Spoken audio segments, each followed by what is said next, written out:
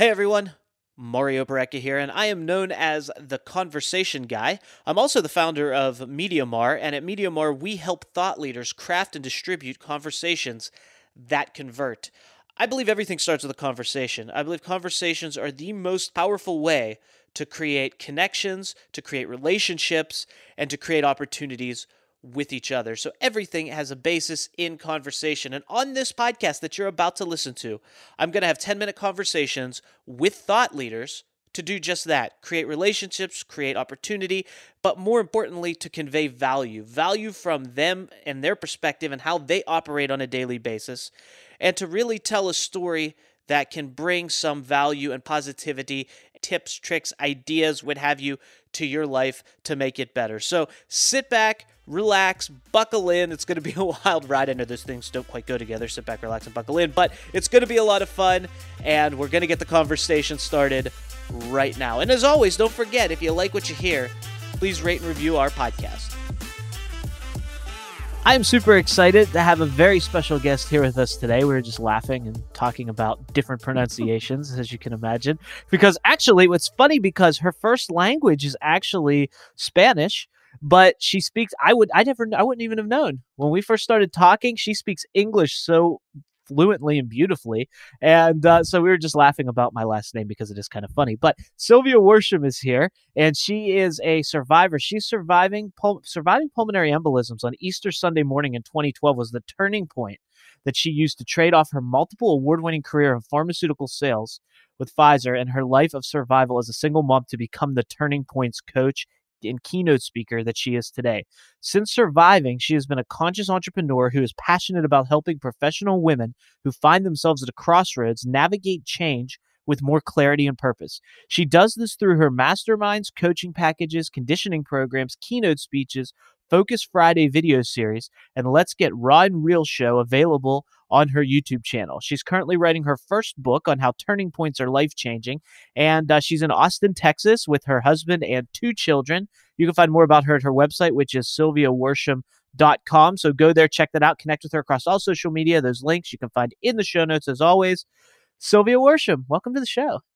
Thank you so much. It's great to have you. How's everything going in your world these days?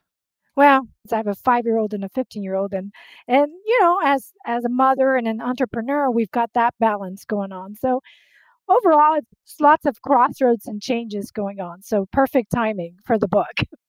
The world is a crazy place, and congrats on the book, by the way. It's always a huge accomplishment, and I love the idea of turning points. So why don't you tell us a little bit about that, about where you came up with that idea and how that became a real focal point of your coaching career? You know, interestingly enough, it happened as soon as COVID hit. When COVID hit, I saw it as more of an opportunity to explore my purpose in life, really. And it all started in writing the book. When I started writing the book, the whole premise behind the book was a significant prompting I got from God. And I had been getting this prompting since 2007, mind you, but I'd been putting it off out of fear and doubt. And I think most of us is the what ifs of what if nobody reads this book? What if I'm not good enough? What if it doesn't provide value? All these what ifs came up for many years. And finally, when COVID hit, I just said, you know what? I think it's time to put these experiences on paper, because a lot of women had approached me and said, how did you do it? How did you get your ever after? I want what you have, you know, your secret sauce. And I'm like, well, I think that's where that kind of came up that way. And I myself had gone through so many turning points in my life that I figured, you know what? I think this is where I'm truly gifted in helping women navigate, especially mothers. That's a great story. You know what's so interesting to me, and as I hear you talk and tell your story, you said that you were prompted by God for this, and I think we're all prompted to do different things in different ways. But you said you were prompted in 2012, and you didn't act on it. Was that correct? 2007. 2007. So even further back. So you were prompted a long time ago, and now that you sit here and you've taken action, and this has come to fruition, you can look back and say, hey, I've been being prompted for this long. I think a lot of us, and I'd love to hear your take on this, we get prompted for certain things, but because of the fear that you mentioned, because of the what ifs, because of the doubt, we spend time convincing ourselves that maybe I'm not being prompted, maybe I'm not hearing it correctly, maybe I have confusion around this. So this whole process of discernment, of discerning what's my next move, where am I supposed to go? I think we hear it and we know it, but it takes us time to accept it. And then once we accept it, we go back and go, "Oh, I was hearing this the whole time. I just had to work Mhm. through those feelings to get to the point where I could actually trust and take action." Yes. And I'm where I found that really holds people back are those limiting belief systems. That's what holds us back. That's what's in the driver's seat of our actions or lack thereof of action. Because if you have a limiting belief of I'm not enough, then that is going to lead to thoughts and feelings. And we act as human beings, we either react to feelings or act on them, depending on which side we're hailing from. So if we're hailing from the fear side, we're going to react to a situation. If we're operating on the empowered state of affairs, then we are acting out of love.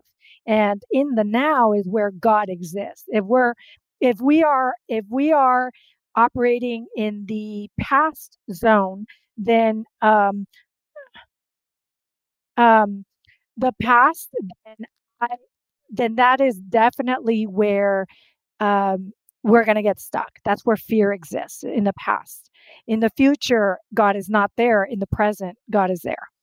And that's a great distinction. It's so interesting because I think a lot of times we either are talking ourselves into something or out of something, but we hear something that's prompting us, or we feel something that's prompting us, and then instead of going, okay, this is interesting, let's work through this and figure out what this is, we begin to have this self-talk depending on our beliefs, and we're either Mm-hmm. talking ourselves into it or Into it? out of it, most Yes. often out of it. And then we move on and we do something else, but then it comes back, because if it is a true prompting, we can ignore it for a time, but it's going to come back, right? Oh, it's going to come back. It keeps coming back because remember, if there's a lesson there that God wants you to learn, it's going to keep coming back. There is something He wants to equip you with, and you have failed to learn that lesson yet. So the lesson will keep coming back in those crossroads you are experiencing in life. And there's always the question that I always ask myself, and I even ask the readers in the book, um, what is the lesson?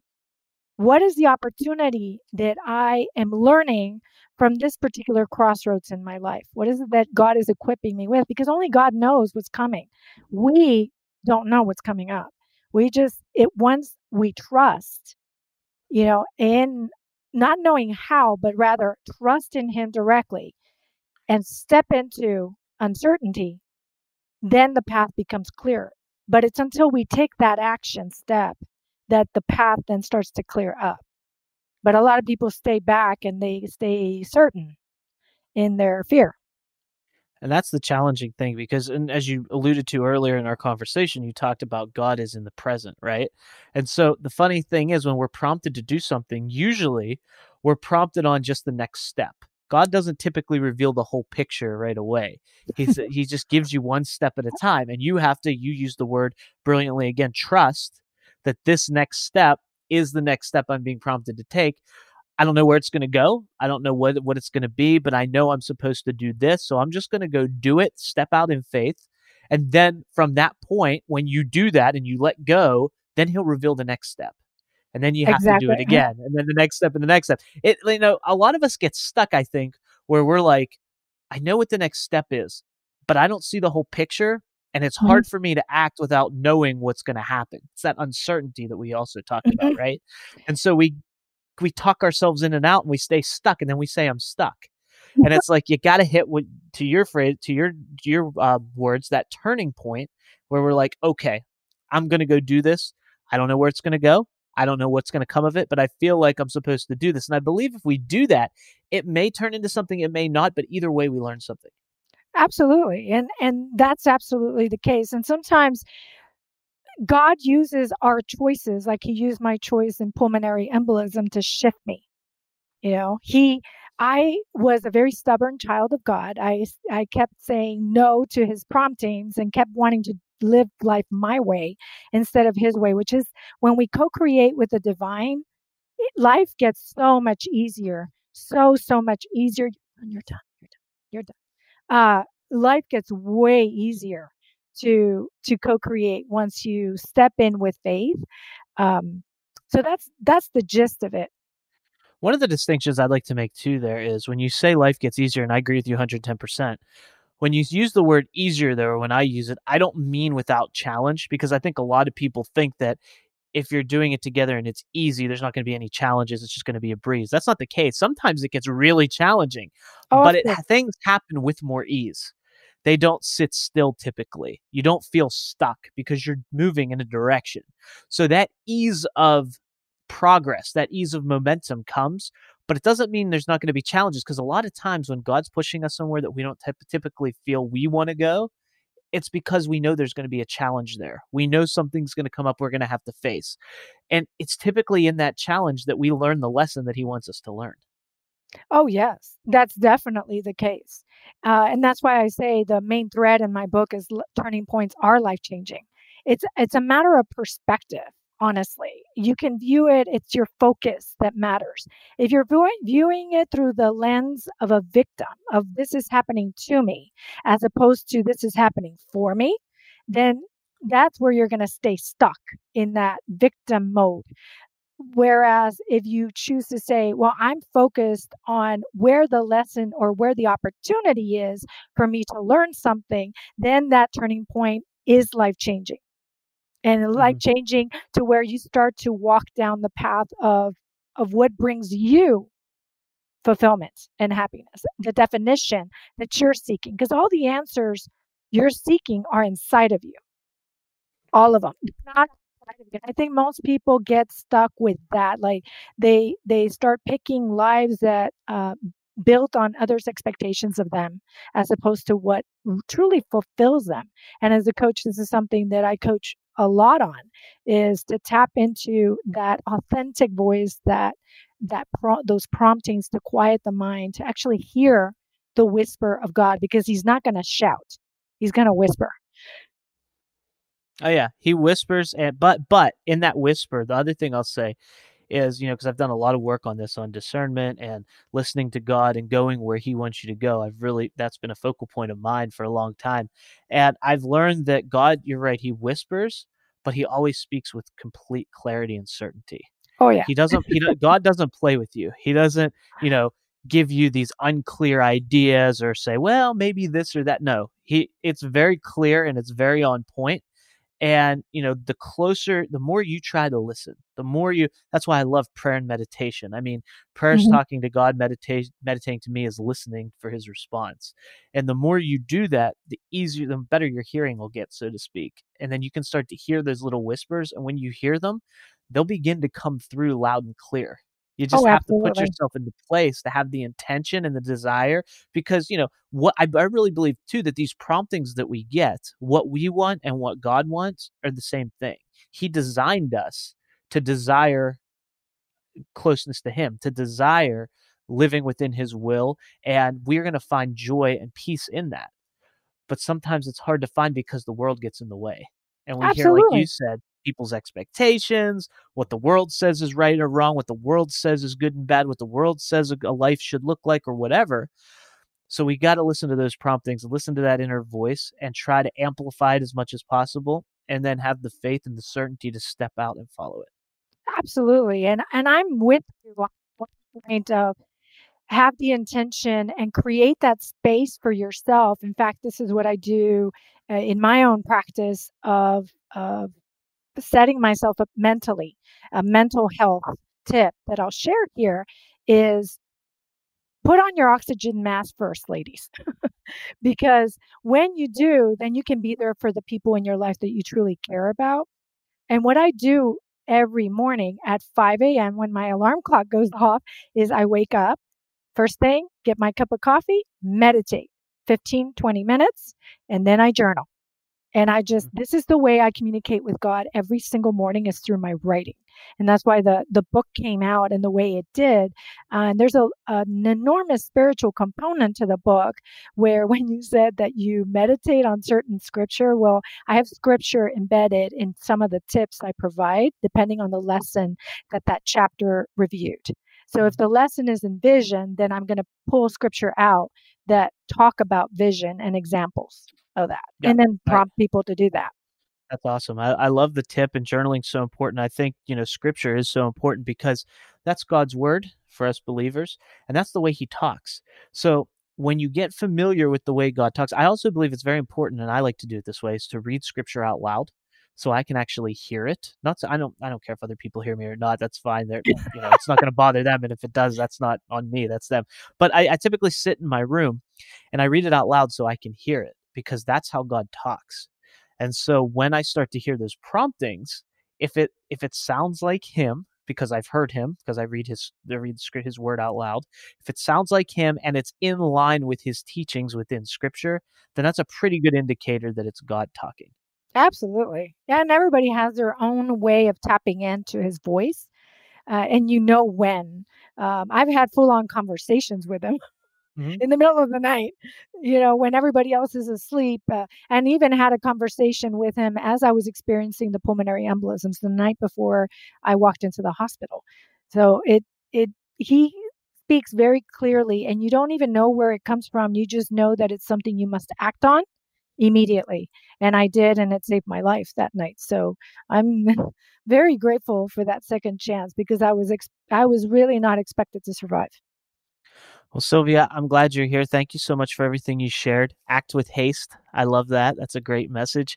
And I can't wait to bring you back on the next episode so we can pick up the conversation, because you've promised to come back for round 2. I want to remind people, SylviaWorsham.com is where they can go find you, connect with you across all social media. They can find your links in the show notes.